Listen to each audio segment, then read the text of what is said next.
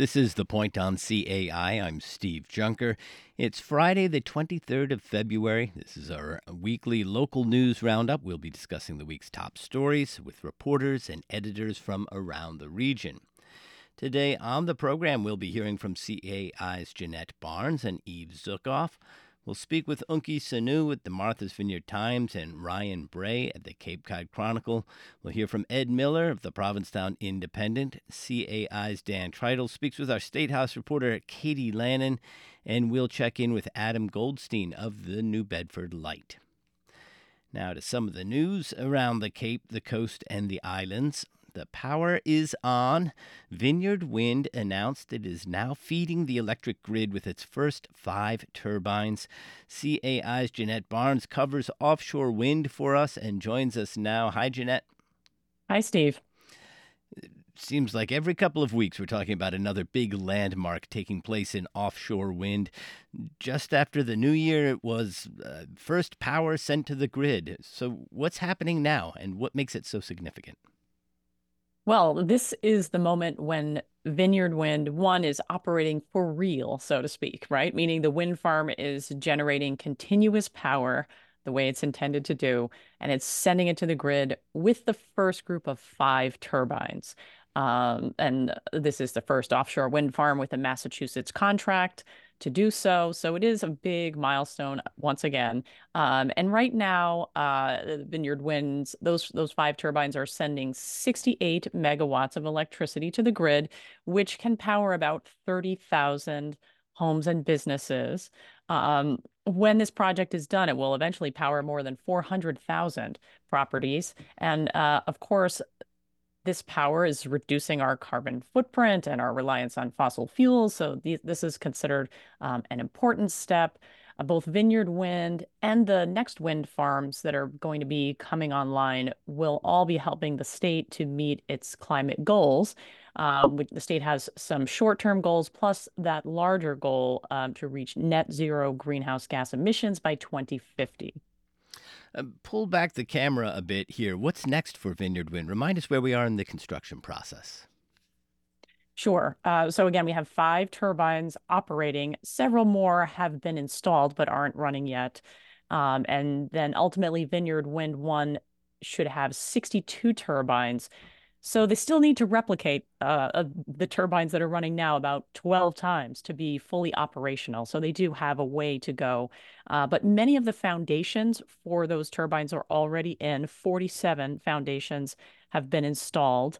And they've stopped doing that installation for the winter, but they'll start up again in the spring.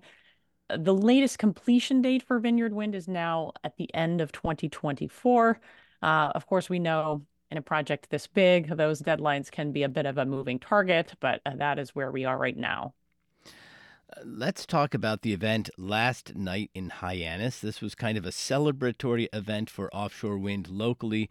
Tell us about it. Who was there and what was this about? Yes, this was hosted by the Sierra Club.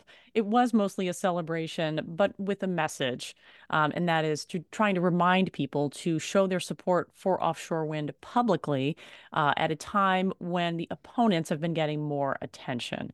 So this was held in a private room at a restaurant on Yeho in Hyannis, and it was actually planned before yesterday's big announcement of the continuous power, but happened on the same day. And again, planned by the Sierra Club. The guests came from a variety of different points of view of stakeholder groups, as they're called, right? People who approach offshore wind from different points of view, whether it's for the climate, for the jobs, and so forth. There were some labor groups represented there, carpenters, electricians. John Cox, who's the president of Cape Cod Community College, was there, along with Ben Latigo, who's the dean of STEM for Four Cs. Some nonprofits were there. There was a teacher, actually, who's involved with the Youth Climate Action Summit on Cape Cod, and then some environmental advocates who've been very involved in this, like the Faith Communities Environmental Network and the Cape Cod Climate Action Network. Avangrid had a few people there. They, of course, are one of the 2 owners of offshore wind, and they actually sponsored the food and drinks for this event. And then the Sierra Club itself was well represented. So a lot of people Lots of different points of view. Again, one of the things the Sierra Club was hoping to do here was to kind of make the case that the objections aren't well founded, they say, and they want to promote the benefits for communities like Barnstable that do host an offshore wind farm. So, a lot of players in this local effort around offshore wind there. Who did you get a chance to speak with specifically? And I'm curious, what did they tell you? I imagine after yesterday's announcement, there were a lot of positive vibes in the room. Yes, yes. I had so many conversations. One of the first was Diane LeDuc from the Cape Sierra Club. She's, of course, says she's thrilled that Vineyard Wind is started up and she's looking to see more, uh, more of the turbines coming online. One person I spoke to who was really interesting was Derek Adamick from the Carpenters Union. Again, talking about the jobs. He says about 35 of his members have worked on Vineyard Wind so far, and he is pleased to see those opportunities. And he talked a little bit about what they go through. He says the workers are going out there, of course, have to do some extra training, but it's challenging things like escaping from a sinking ship or doing a Mm. water escape from a transport helicopter that has gone down in the water. And they work 84 hours a week, 12 hours on, 12 hours off. So they do make some good money out there, he says. But there is also some sacrifice being away from their families because you can't just hop on home, if your child has a birthday party or something like that. Another person there for the event was David Whedon, and he is a member of the Mashpee Wampanoag Tribal Council, also the Mashpee Select Board, where he's elected to that. He says he is looking forward to more continued wind development. He supports it if it's done responsibly, he says. He did have some good things to say about a Vineyard Wind and building a trusting relationship with the tribe. And he also added that it's important to continue protecting the Cape's water quality and that the communities are looking for funding to help with that. So that's a little something that as the wind proposals often put together packages to stimulate the local economy or do things for the host communities. So he's pointing toward wastewater infrastructure there. Mm. I want to take a moment to step back and look at the bigger picture here. Offshore wind isn't even up and running fully, and it's already big business here. The companies are major players in the world markets for energy production, and they seem to keep shuffling about. Explain what's happening. Yes, well, it is a big business for sure. And some of the companies that collaborated on their first offshore wind bids are now going their separate ways as they've gotten more experience under their belts. And that's true for Vineyard Wind as well, which has two owners, Avangrid, and the other one is Vineyard Offshore, which is a relatively new name for the Denmark-based partner Copenhagen Infrastructure Partners, but Vineyard Offshore is going to be their new name for their U.S. wind projects. So these two companies are expected to bid separately for the next round of Massachusetts contracts. And what's next off our coast here? Vineyard Wind, as we know, is just the first big wind farm to be built, but the state, the region, the country is looking for a lot more energy to come from offshore wind in the future. Right. So we do have a couple of other projects that are already partially through the planning process, but canceled their power purchase agreements because of the financial challenges that inflation and other financial challenges in the wind industry. So we'll be looking to see if those get revived. But really, the next big thing right now is the new round of contract bidding in Massachusetts. The The deadline for that was at the end of January, but it's now been extended to March 27th. And this time, inflation increases are built in to the contract process. They're allowed to do that. Plus, they can do coordinated bids with Rhode Island and Connecticut. Parts of their bids are redacted when we get the text of the bids, but we'll see what they have to say, what's revealed in those new bids, and then the selection date is in August. And then, of course, we will have some new projects to follow. We'll see what's out there, or perhaps a revival again of the ones that had their contracts terminated. Those were Commonwealth Wind and South Coast Wind. That is CAI's Jeanette Barnes. Jeanette, thanks for following all of this for us and explaining it. All right. Happy to do it, Steve. Thanks. Local first responders spent yesterday monitoring the effects of a nationwide cellular outage. CAI's Eve Zukoff reported on this story and joins us now. Hi, Eve. Hi, Steve. What can you tell us about this national cellular outage? Yes, so tens of thousands of AT&T customers across the country found themselves just without cellular service. They couldn't send texts, make calls, receive them. They saw SOS messages, many of them in the status bar of their phones. A website that tracks these things, it's called downdetector.com, says that the number peaked around 74,000 reports of outages. And then and that was around 9 a.m. yesterday, and then kind of tapered off.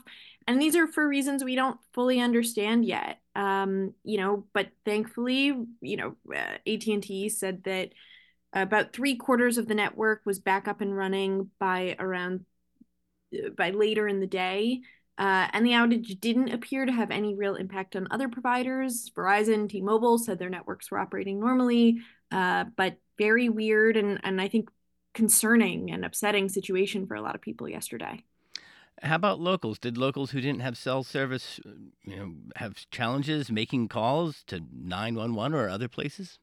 Yeah. There were some anecdotal reports making their way to Hyannis Fire Chief Peter Burke, who I talked to yesterday. He said he was hearing from people who were having trouble calling 911, getting calls from their doctors, things like that. But it seems like the Cape wasn't necessarily as hard hit as other areas. According to that Down Detector site, Texas appeared to have been pretty hard hit among some other more urban areas where there were just tons of outages. But Chief Burke said, it's worth thinking about, okay, what happens if I only have a cell phone at my house and that's how I would reach an emergency service. He said, it's worth considering. Do you have cell phones in a house that come from more than one carrier? Do you try to maintain a landline in the event of emergency? Do you have good relationships with your neighbors so that if something happens, you can knock on their door? Or do you know where your most local police or fire station is? Because in case of an emergency, if you're able, just driving over to one is another really good option. We know that some some of our local first responders use equipment that accesses the cellular network. How did it affect them? Yeah, Chief Burke said first responders were monitoring their own devices throughout the day. They use things like mobile data terminals that help them understand, what type of emergency they're going to and where it's located. And, law enforcement, they use mobile data terminals to run driver's licenses and registrations on vehicles. So there's a ton of connectivity that they rely on. But he said they make sure there are redundancies so that they're not completely out of luck in the event of this kind of thing.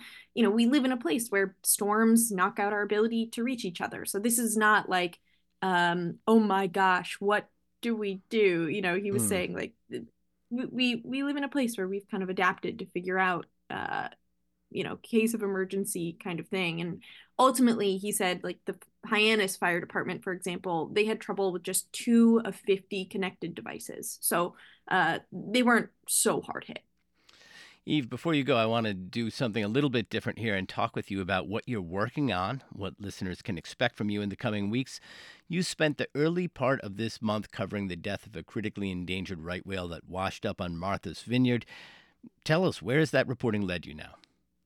Yeah, well, it's led me down this kind of political path. I've been trying to understand what policies are in place or not that's allowing for the entanglement deaths of right whales. I mean, recent estimates indicate that, about 31 right whales were killed on average each year between 2015 and 2019, and 70% of those are attributable to entanglement.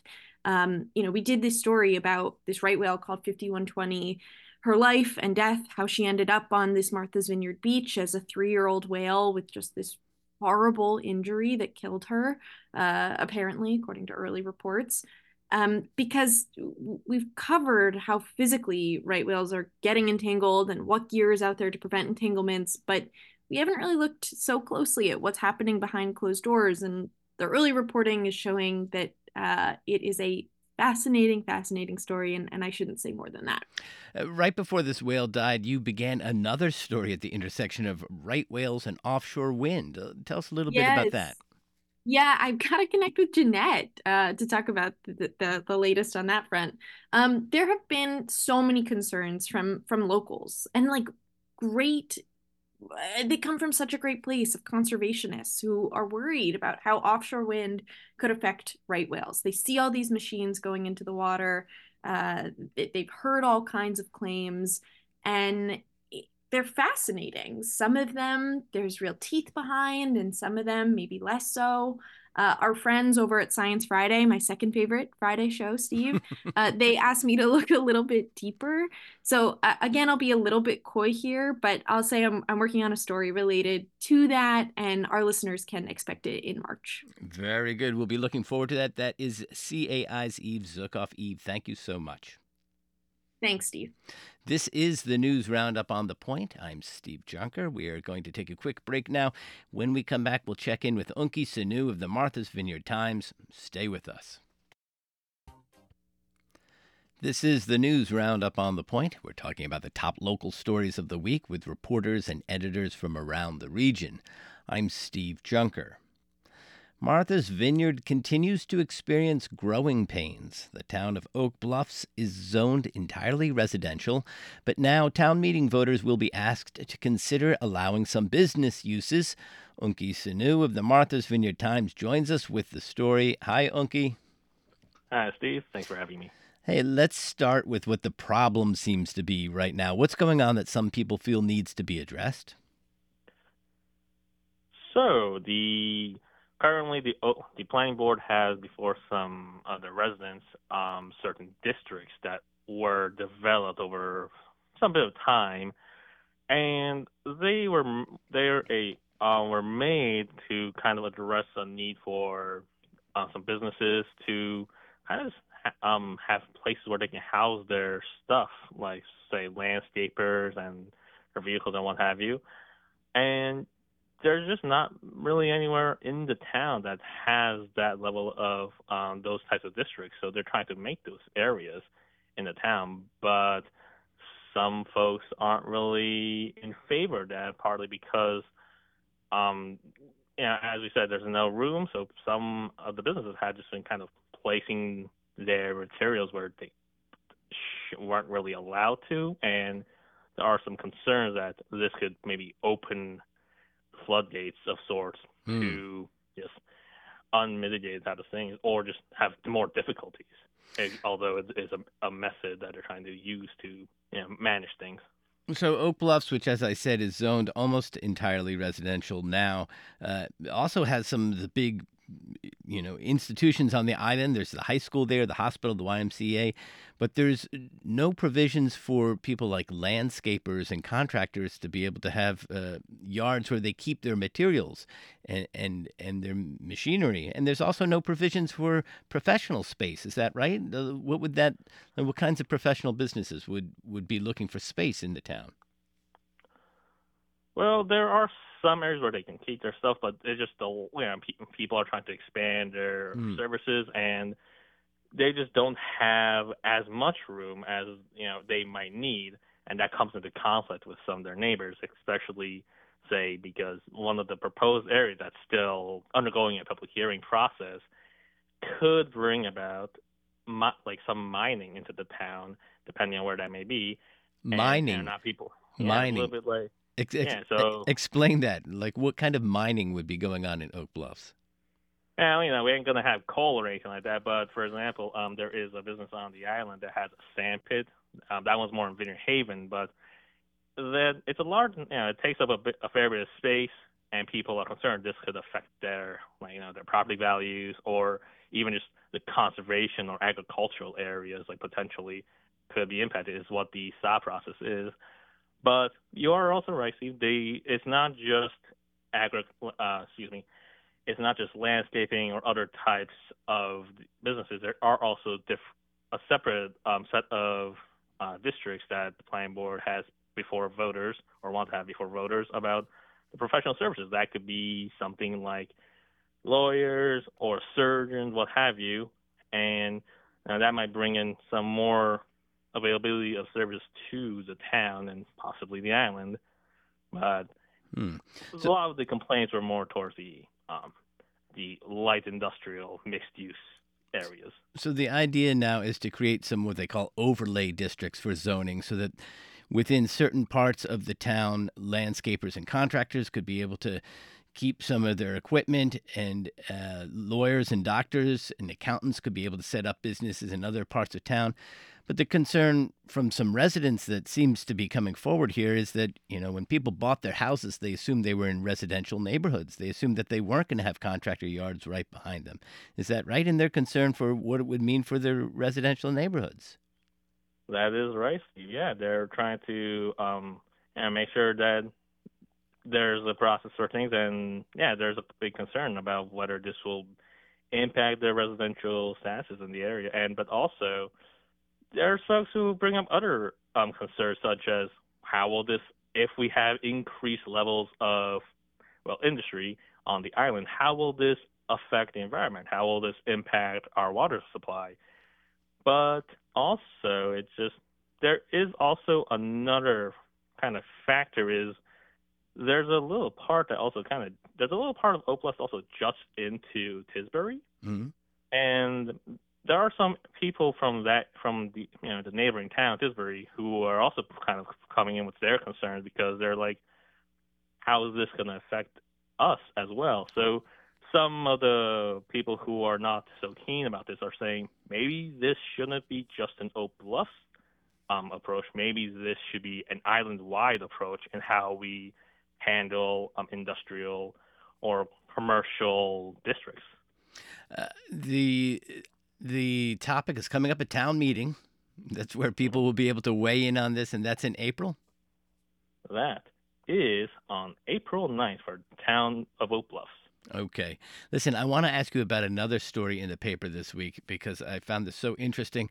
A freight shipping company is proposing to add service between Martha's Vineyard and New Bedford, and this would be freight ferries. Is that right, for carrying trucks? Is that what we're talking about? Yeah, so a New Bedford company called 41 North Offshore, they brought a proposal to the Steamship Authority offering to essentially make a route between New Bedford and Vineyard Haven to carry and trucking and whatnot, freight services to the island. They already do stuff. They already have a route between New Bedford and Nantucket, but not everyone's on board with this proposal.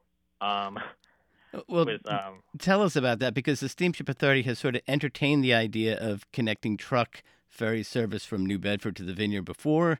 Sometimes it seems to have expressed interest in that, and here's a company coming forward offering to run this, but it didn't get the warmest welcome, it sounds like, at the Steamship Authority Board of Governors meeting. No, that is true. Yeah, the board did express some interest in the beginning of it, but there were some folks who came forward saying maybe this should be reconsidered.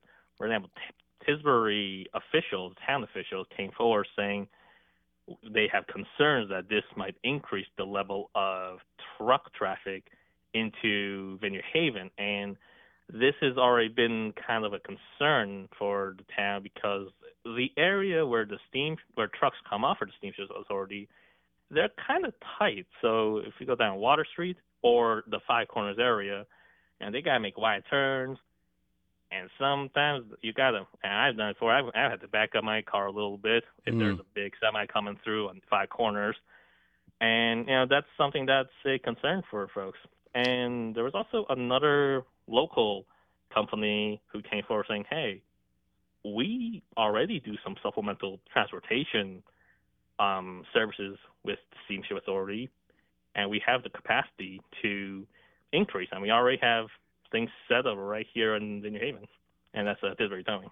And then there was a Steamship Board representative that you report, Robert Jones. He's the Barnstable representative. He said that he thought the bigger picture here was that adding this service would be decreasing freight traffic for the Steamship Authority. He says it could affect the bottom line, so that essentially they'd be losing money by opening this new line of service to Martha's Vineyard and New Bedford. That's definitely a consideration because, the steamship, they operate kind of like a business, although they're in that weird gray zone between government and business. But yeah, that is a consideration for the board. And Jones also kind of mentioned a point that this might be welcomed in places such in like the more mainland port communities, such as Woods Hole, which is a community that has been kind of fighting for a long time to reduce truck traffic, especially the early morning ones coming down the smaller Woods Hole areas. But he said, if another company comes in, he brought up the point: could this increase costs for the everyday islander? It wasn't explored as much during the meeting, but that was a consideration that he brought up. It is interesting because you have this third-party company coming forward looking to do this, and the steamship's expressing a concern about a loss of revenue, which sounds a little bit like a monopoly service seeking to protect itself at the expense of some of the people around there, people on the mainland. It's interesting conversation that I'm sure we're going to hear more about. That's Unki Sanu of the Martha's Vineyard Times. Unki, thanks so much. Thanks for having me.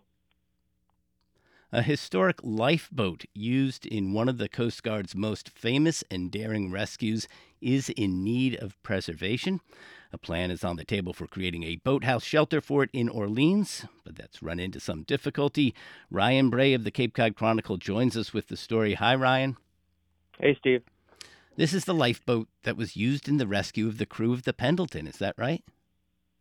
Yeah, very much so. Yep, that's the CG-36-500 lifeboat was used in that historic rescue from 1952. It's sort of been immortalized more recently in the film The Finest Hours. But suffice to say, it's a very important piece of not only local maritime history, but really national history in a way. But the vessel's old. It's 78 years old. It's historically been docked outside, but its days of staying in the water are kind of numbered. And that's where this effort to sort of fund this new boathouse to give it kind of a year-round home out of the water, has come into play.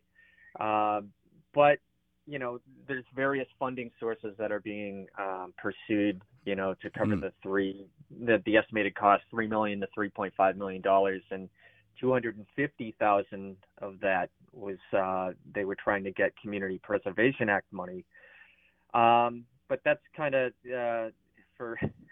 that's sort of in the short term kind of hit a hurdle. So let's talk about that. They wanted to build a boathouse to protect the boat and also to kind of have an exhibit space for it right there in Orleans. And they were applying for community preservation funds. But explain what some of the problem was as they went in front of the folks who give out those funds, who seemed quite in support of the project.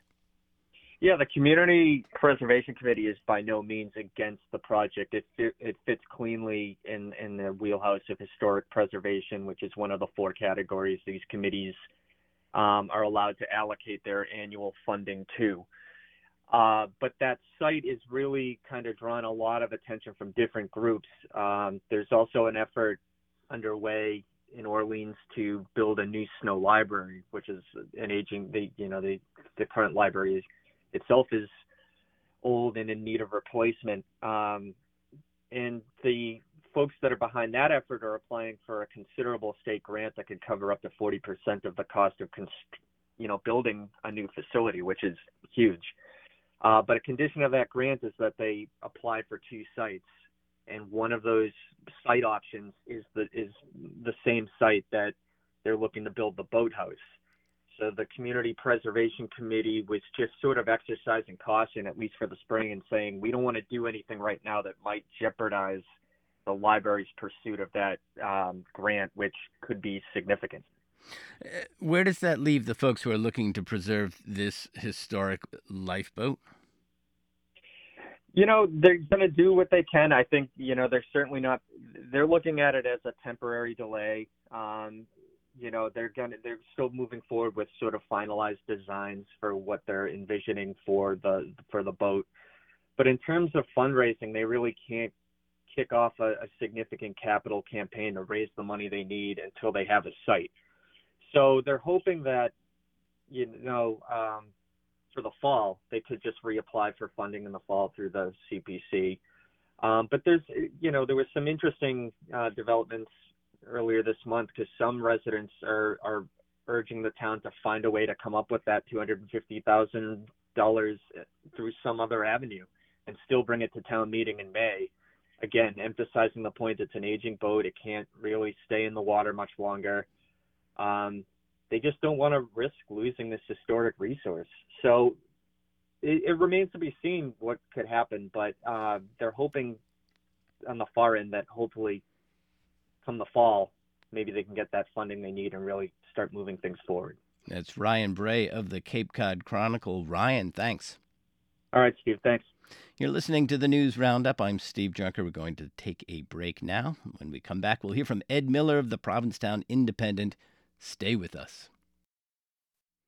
This is the local news roundup on The Point. I'm Steve Junker. We are talking about the top local stories of the week with colleagues in the print and digital media.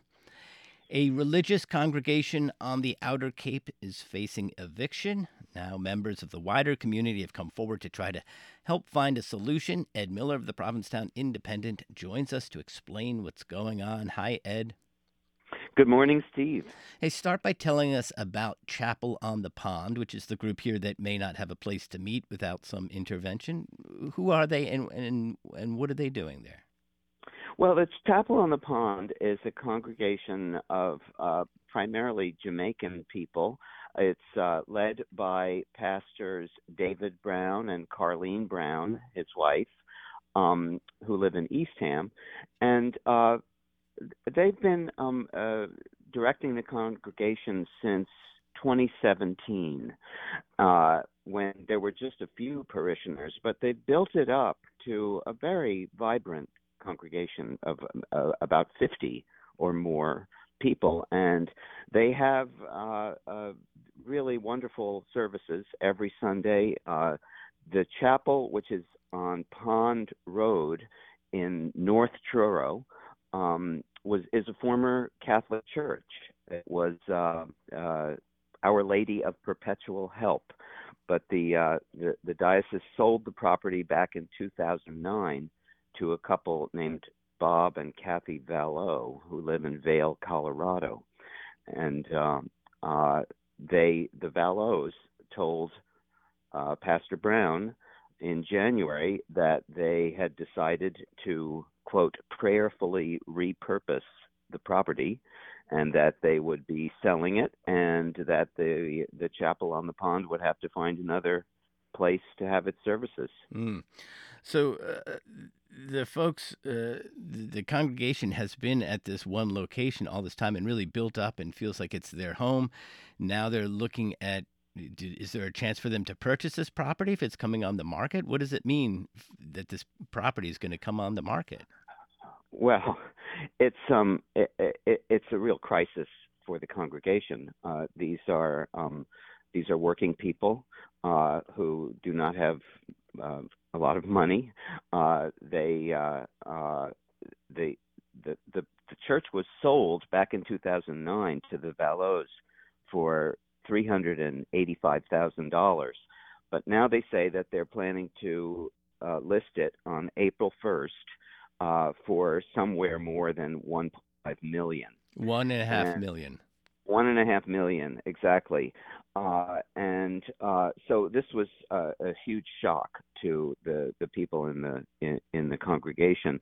But what's happening is that this past Sunday there was a meeting at the chapel. About 25 people came to brainstorm ideas for keeping the congregation housed by acquiring the property. And a number of people were there from the Unitarian Universalist Church in Provincetown, Reverend Kate Wilkinson, and one of the Unitarian parishioners, Kate Wallace-Rogers. Wallace-Rogers said the Jamaican community has shown up very strongly to help maintain the businesses on the Outer Cape, especially during the pandemic when businesses had very few workers. This would be a fabulous step in the right direction to support a community that relies on this beautiful and historic building. And Reverend Wilkinson said, let's get a group of people together to buy it. So there's an effort underway. Also at that meeting was Fred Gechter, who is the chairman of the Truro Conservation Trust. And he said that he planned to bring it up with his board this week to see if they could help with an effort to collect the money that might be needed to purchase the property. But it's a lot of money. It's a lot of money. The folks who own part of the subtext here is the folks who own the property now, the Vallows, are themselves missionaries. Is that right? Self-described? Yes. They established a nonprofit organization called Boathouse Ministries. And as I said, they're based in Vail, Colorado, but they say that they're itinerant evangelists, and they're based on a yacht, the Vesper, which is a 68-foot Nordhaven yacht, and they recently returned from an extended evangelical trip in the Mediterranean. Since we first reported this story back in January, the Boathouse Ministries website has been taken down from the web, and they've stopped answering questions from us. So there are a lot of questions related to the Vallows operations there. And there was some hope within even the folks who met to try to help the congregation here in Truro that perhaps the Vallows would be willing to find an accommodation with the church that's there now, or whether that's keeping them there or making a price that the church could more easily approach, as opposed to $1.5 million for the property. Yeah. Two people, Kate Wallace-Rogers, who I mentioned before, and also Barbara Wojcik, who's a Truro state broker, who has sometimes worshipped at the chapel on the pond, both contacted the Vallows to see if they would entertain an early offer on the property, but they were turned away. They were, the Vallows said, thank you for your interest. We will certainly entertain an offer after the property has been listed. And it seems clear that they want to test the market and see how much they can get for the church. You can read about it in the Provincetown Independent. Ed Miller, thanks so much. Thank you, Steve. Beacon Hill was fairly quiet this school vacation week. That said, our State House correspondent Katie Lannon had other issues on her radar. She spoke with CAI's Dan Tritle. Here's their conversation. Morning, Katie. Hey, Dan. Good morning. First, U.S. Democratic Senator Elizabeth Warren running for re-election, and now she has a new Republican challenger. That's right. John Deaton, who's a lawyer and an advocate for cryptocurrency, officially jumped into the Senate race this week, and it's something he'd suggested as recently as December when he was still living in Rhode Island, wondering on social media if he should move to Massachusetts, where he's got some legal ties, been practicing law, and run against Warren. That was prompted by some comments she made about cryptocurrency and the need for regulation there. But he didn't focus on that theme in his launch video out this week, talking about fighting for the little guy and portraying himself as somewhat of an underdog coming from a background of child poverty, going on to be in the Marines and start his own law practice. So it'll be interesting to see how that race shapes up. Elizabeth Warren's already fundraising off the fact that he really just moved here from Rhode Island and posing the question, is there anyone in Massachusetts long-term who's willing to take her on?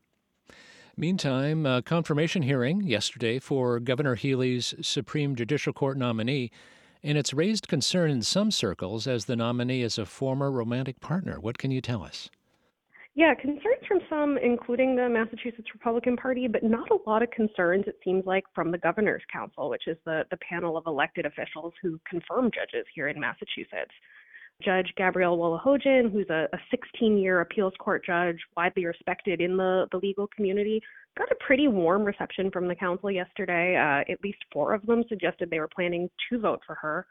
And no one really pressed into her past romantic relationship with the governor and the ties there. They lived together while Healey was serving as Attorney General. But the council said they were more focused on her record, her reputation as someone who's fair and practices law, works from the bench with integrity. So they did raise concern. Some people brought up the optics, a general question of whether she would need to recuse herself on any cases, not specifically tied to Healey. And the judge said she'd consider that on a case-by-case basis if confirmed. And also, healthcare concerns in the news. Governor Healey encouraging Steward Healthcare to leave Massachusetts, demanding they turn over financial details. Yeah, this has been, this healthcare system has really, their financial turmoil has been a big topic in headlines lately. Governor Healey has given them really a deadline of this week to turn over some financial details, which Steward contends that they've been providing information to the state, but it seems like there are state officials who are looking for more. And the governor wrote in a pretty sharply worded letter that she wants them to kind of move beyond talking about what's next and move on to transferring it. There are several hospitals operating in Massachusetts to new operators in order to make sure that patients' needs are going to continue to be met. The Department of Public Health has been monitoring the staff levels and the supply levels in the various Steward hospitals. So definitely something worth watching here as we see whether there's a major transaction that could affect the state's healthcare market quite significantly. Katie Lannon covers the State House for CAI. Thanks for all your work, Katie, and thanks for your time. Thank you. And that is CAI's Dan Treidel speaking with our State House correspondent, Katie Lannon. You're listening to the News Roundup. I'm Steve Junker. Rising sea levels and intensifying storms are reshaping the South Coast, impacts of our warming planet and changing climate. Adam Goldstein of the New Bedford Light has a multi-part story examining how towns are taking on the challenge. He joins us now. Hi, Adam. Hi, Steve. Thanks for having me. There's a lot to unpack here. Let's start with last month, January. We saw some powerful storms that came from the south and really laid into the coastal towns. Describe some of what happened. Absolutely, Steve. So as you mentioned, these most recent January and December storms really have driven home some of the impacts of changing coastal conditions for South Coast communities. In Westport, for example, I know that surging waves and winter storms really eroded significant feet of sand from East Beach and its waterfront lots. I spoke with Amy Messer, the assistant town planner, who said that some of the owners on those waterfront lots really don't have much beach left. And these waters also pummeled East Beach Road with cobble, destroying the roadway, and some waves even breached the Let Conservation Area. And the damage wasn't really just limited to Westport. Wareham, we saw coastal flooding that sent dumpsters floating down Merchants Way and Main Street. And in Fairhaven, we saw seawalls that were damaged by winter weather and some coastal inundation. So really widespread impacts from these storms. You have some great photos of this impacts in the various towns in one of the pieces that came out this week in the New Bedford Light. And you spoke to a number of the people here who are involved on the front line for the towns and preparing towns for this challenge, which actually, it's not a surprise. They've been looking at their vulnerability to this kind of storm impact for a while now. But one of the challenges they point to is keeping everybody else focused on the fact that this is happening. Yeah, certainly. So something that, a number of these town officials mentioned is that, general public attention to sea level rise has waned in recent years, especially with, some of the more pressing day-to-day challenges the state is facing, homelessness, housing, migrant issues. Sea level rise is one of these long-term problems. And I think another point that some of these officials really made to me is that, these plans have been developing for a while now, but even some of the planning efforts have fallen off a bit. And there's been somewhat of a gap between, in terms of finding funding and getting the appropriate, state reforms to really take action on some of these things. So we've really seen all 7 towns across the south coast of Massachusetts, all of them participated in the state's municipal vulnerability preparedness program and have at least conducted a workshop, if not a report, on assessing some of their climate vulnerabilities and other vulnerabilities to natural disasters. But these most recent set of storms, as I mentioned, really are a wake-up call that attention needs to be refocused to this. And I think the state's new initiative, the Resilient Coast Initiative, that Maura Healey, our governor, is putting forward is also really pushing this issue back into the limelight. So yeah. Let's talk about the hurricane barrier in New Bedford Harbor. This is like, for folks who don't know, this is like a big door that can swing open and close, protecting the harbor from storm surge, right? Exactly, yeah. So it protects the harbor from storm surge and high tides and our assets. It makes the New Bedford Harbor a very attractive harbor for a number of reasons. But in recent years, we've actually seen the number of hurricane barrier closures go up. And some studies have linked this to higher tides and sea level rise, and project that the rising sea levels may lead the barriers to close, maybe up to twice daily, which is not sustainable for a working harbor, according to the team at the New Bedford Port Authority. And while we've noticed it actually in recent years, I mean, the hurricane barrier closure model is rather complex. I spoke with a member of the Army Corps of Engineers who said tide levels and sea levels are not the only factors that go into closing it. And actually in 2022 and 2023, we've actually seen hurricane barrier closures decline fairly significantly from roughly over 18 or more over the past 10 years to, I believe it was 11 or 14 in 2022 and 9 in 2023. So it's a very complex model, one that's really, worthy of further analysis. And but the general trend is an increase in closures, and it's something that, the authorities are going to bring up in municipal harbor planning meetings in coming months.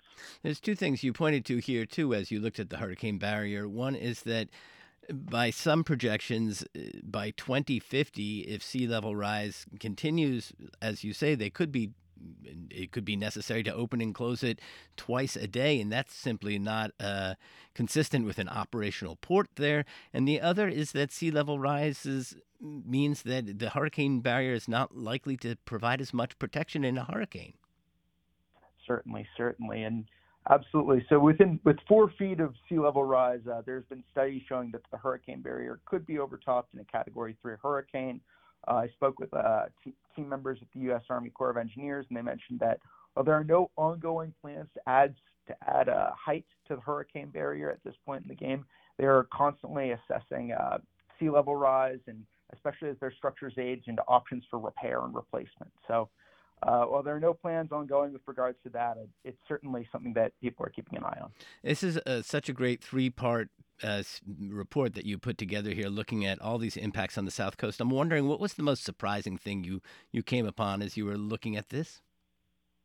The most surprising thing to me was just in terms of I think we all tend to think of coastal change and climate change and sea level rise as these really slow-moving processes, and we tend to isolate it in terms of these individual variables of sea levels or storms, but really sea level rise and these coastal changes are affecting things across the board. I mean, between the hurricane barrier to groundwater along the coastline to the patterns of erosion of coastal sand and coastal landforms. I mean, the range of impacts is really what surprised me in writing this story, and I think it's something that people need to be taking into account. We have to leave it there. Great reporting in the New Bedford Light by Adam Goldstein. Thanks so much for joining us. Thank you. That is our show for today. I want to thank all my guests. We heard from CAI's Jeanette Barnes and Eve Zukoff, Unki Sanu of the Martha's Vineyard Times. Spoke with Ryan Bray at the Cape Cod Chronicle, Ed Miller at the Provincetown Independent. CAI's Dan Tritle spoke with our State House reporter Katie Lannon, and we heard from Adam Goldstein there, the New Bedford Light. Thanks to Amy Vince for engineering the program. In Woods Hole, I'm Steve Junker. Thank you for listening.